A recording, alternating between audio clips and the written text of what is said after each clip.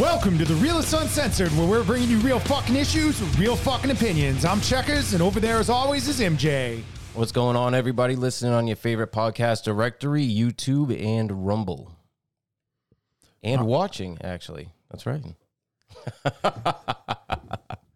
All right, well, today's Wednesday, so that is a Realists Unwrap. We'll get into what we're going to be unwrapping today in 1 second. I'm just going to go over a couple things in case we got any new listeners. This is one of the mini formats of the show. It's not like we got 20 or anything, but we do have a couple. Besides the Realist Unwrap, which is our Wednesday show, we have our Friday show, which is the Realist Weekly Wrap-Up, where we grab articles from the week and we talk about those. Then we have our Monday show, which is kind of periodic. You never know when it's coming because MJ has them vaulted up, but that is the Message Mondays. Then we have holiday specials and important dates of the country. So those will be on holidays or, dates that we feel are really important to the country and we want to just add our thoughts on that day. And then if it's a super, super busy week for articles, you might see a Sunday special. And lately it has been, so. Yeah, and we still haven't even done one. No. So today's show, Unwrap, is going to be the Castle Doctrine. And we're going to get into that because we got into, the other two big ones that are laws or made up bullshit. Right. So anyways, we'll get into this little article or write-up is from uslawshield.com. Okay, so in case you don't know, what is the Castle Doctrine? Let us know. Oh, I thought you were. Okay, I'll let you know. Castle Doctrine is a legal theory that may allow residents or occupants of a home to use deadly force to defend against home invaders. The law will always depend on the state in which you live in, which is why it is vital to know and understand self-defense laws in your area. And that's why across the country, they should be all the same. Exactly. Constitutional carry. Exactly. Everything should all be universal. Fucking somebody comes in your house, you can drop them right there. Yeah. Or like the old days, drop them outside and drag them back in your house. Castle Doctrine laws can broaden existing self-defense rights and justification under law. This means it may give the person who defended themselves an expansion of legal justification and core offering protection that might not have in the state without a strong Castle Doctrine law. Many Castle Doctrine laws also contain a legal presumption. This is used to direct the jury to presume under certain circumstances the person was reasonable in their use of deadly force. The legal presumption can help prevent the second guessing of actions after the fact that many people and jurors are prone to participating in self-defense cases.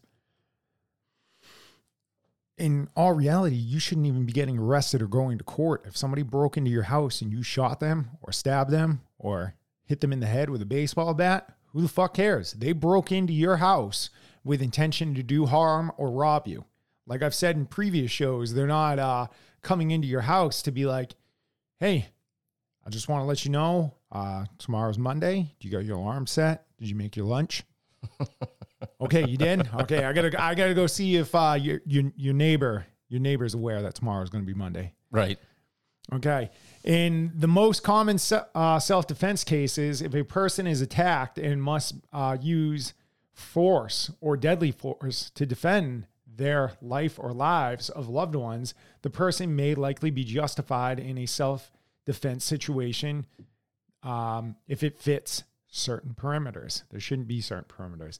These parameters generally include meeting the reasonable person standard and reasonableness under the totality of circumstances. At their simplest, these terms mean the person acting in self-defense must be defending against an immediate, qualifying threat with a reasonable degree of force. Bullshit. You shouldn't have to sit there and be like, oh, let me check my paperwork. Does this qualify as a threat with a reasonable degree of force? You coming on the property not invited? There it is. Exactly. To be covered under Castle Doctrine law, the act of self-defense must occur in one of the locations listed in the law of the state where the action occurred. The castle and must happen under certain circumstances and conditions. So, it's just a little bit about what the actual law is, and then this write-up breaks things down a little more. Like what is the reasonable personal standard, MJ? So the reasonable person standard asks whether a hypothetical reasonable person in the same situation would have used the same force or deadly force. Would a reasonable person have responded in the same degree of force, or would they have used lesser force? Would a reasonable person have used mere force, but not deadly force? Would a reasonable person have believed there was, in fact, no immediate threat at all? There are nuances to this standard, but the basics of reasonable behavior always apply. That whole thing, you fucking get the fuck out of here. That's dumb. So then it goes on to say, what is the totality of circumstances? The totality of circumstances refers to the need to consider a large number of factors in a set of circumstances.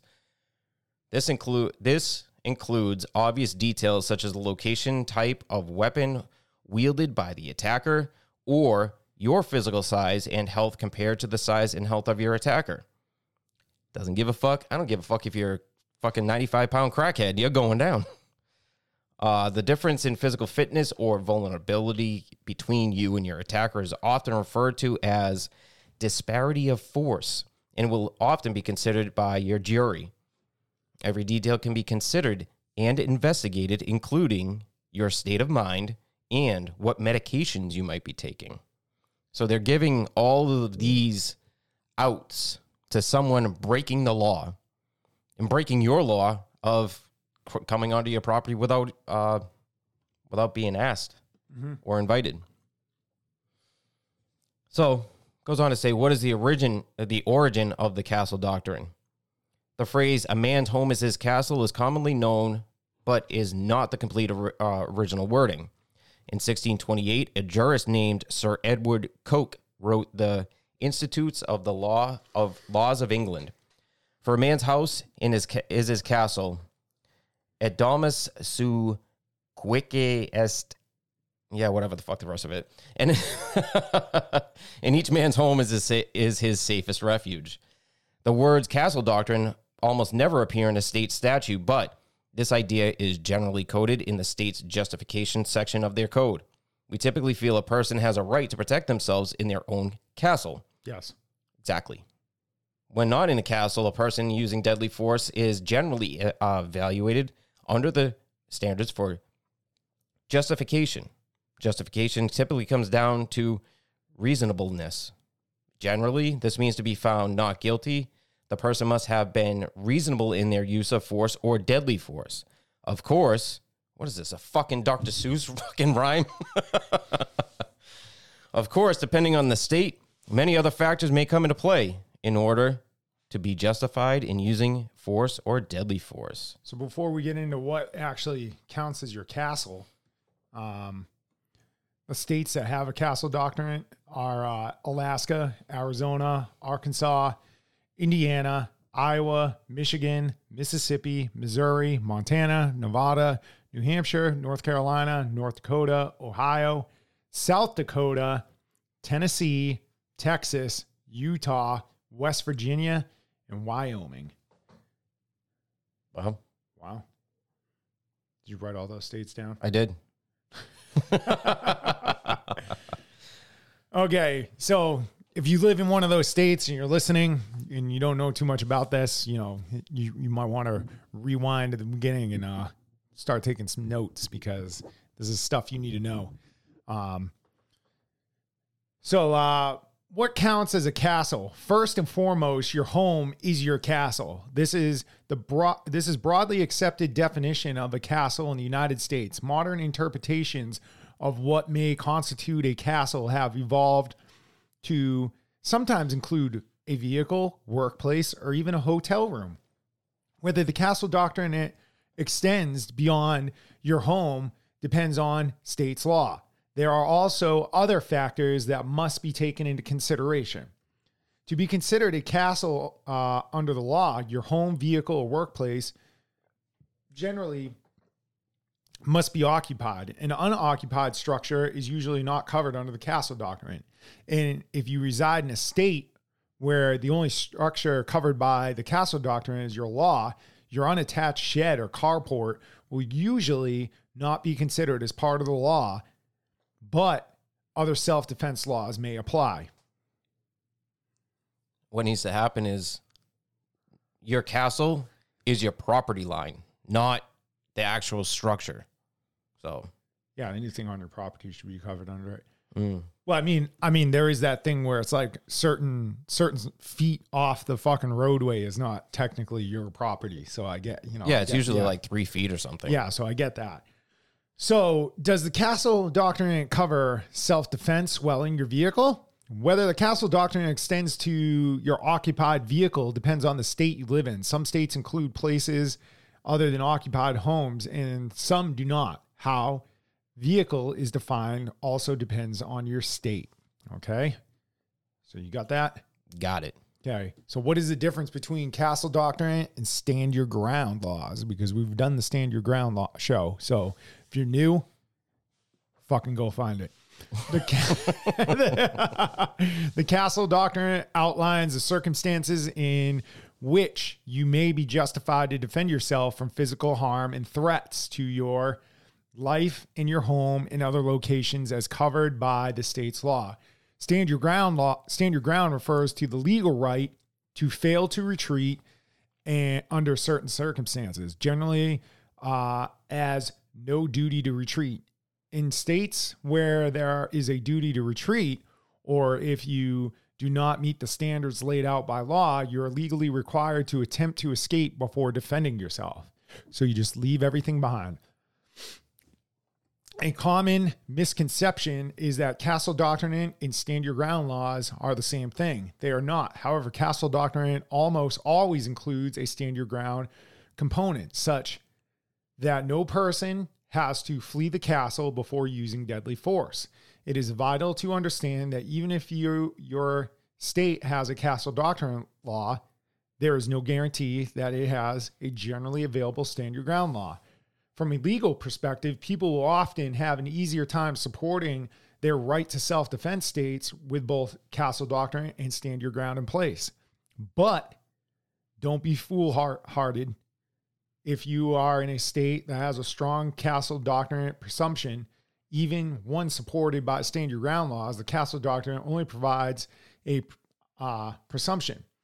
It is possible for a presumption to be rebutted by the prosecutor and stripped from you in court, often by a prosecutor proving beyond a reasonable doubt that you did not reasonably act in your use of force or deadly force. So, this write-up does go on a little more. We're not going to cover the whole thing. You can go check it out. We're just diving into this a little like we did with the, duty to retreat or stand your ground laws. Right. Which we did do a show on the other two.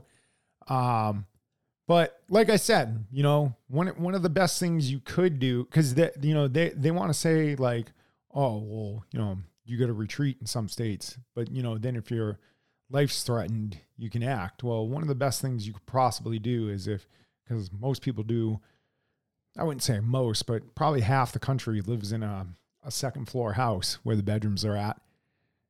Best thing you can do is get everybody into one room, close that door, block it off. And if you hear this stupid fuck that broke into your house coming up the stairs, you announce, hey, I got a firearm. And you come in here, I'm going to fucking use it. Because now, where are you going to go? you can't retreat. You couldn't retreat anyways because he was downstairs. So you had to get into a safe place. If he comes in there. Yeah. And that's not legal advice. That's just my opinion on it. Okay. So I don't want you to go listen. Anybody listening to this, go do that and be like, oh, well, this is what I heard on a podcast. Well, they'll be laughed at anyways. You'll be like, really, a podcast? You're gonna take your legal advice off of a podcast? I know. Look at those two morons. Seriously.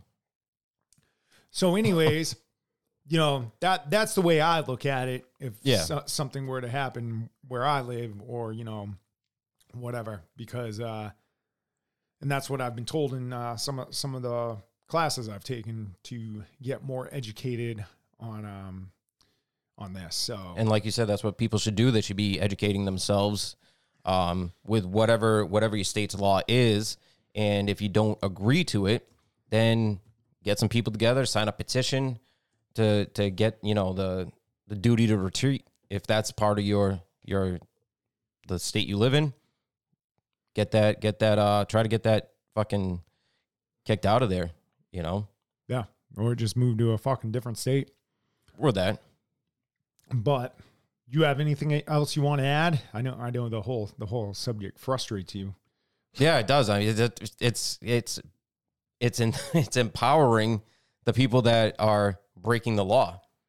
It's cut and dry. If somebody comes onto your property in the middle of the night, or even during the day, and you don't know that person, and they come onto your property and they come into your house, they're, like you said, they're not checking up on you, making sure everything's going good. No, they're there to fucking either rape, abuse, kidnap, fucking steal, all kinds of shit. They're not there for pleasantries. So you should be able to defend yourself. Yeah, and for all those people out there that what do you need a firearm? Well, you brought up a great point, because what are you going to do as a dude and you don't have a firearm? And there are situations where I believe, you could do somebody harm that doesn't have a fire. That if you don't have a firearm and they do, I believe you could still do them harm. But it's really early on, and you would have to be awake. Yeah, because if they broke in, let's say through your basement, and it's pitch black, you kind of have you kind of know the floor plan of your house. Right. You could get down there with a baseball bat and pretty much take the dude's head off as he's coming up the stairs. Right, but even though he didn't get shot, you hit him with a baseball bat.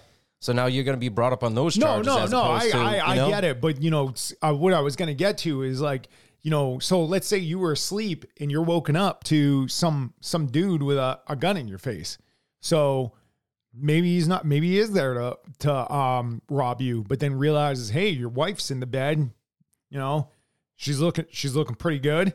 Right. And ties you up, and then you got to listen to your fucking wife or significant other get fucking raped.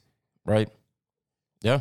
And exactly. I mean, that could happen too, even if you do have a gun, but I mean, it's about being prepared, and it's not like you can never prevent everything. Because in my opinion, your body's going to know like something's not right even in your sleep and wake you up. Right. And that's another reason why having dogs is a good thing to have, because they're more aware and they're going to know when their property's been stepped on. Exactly.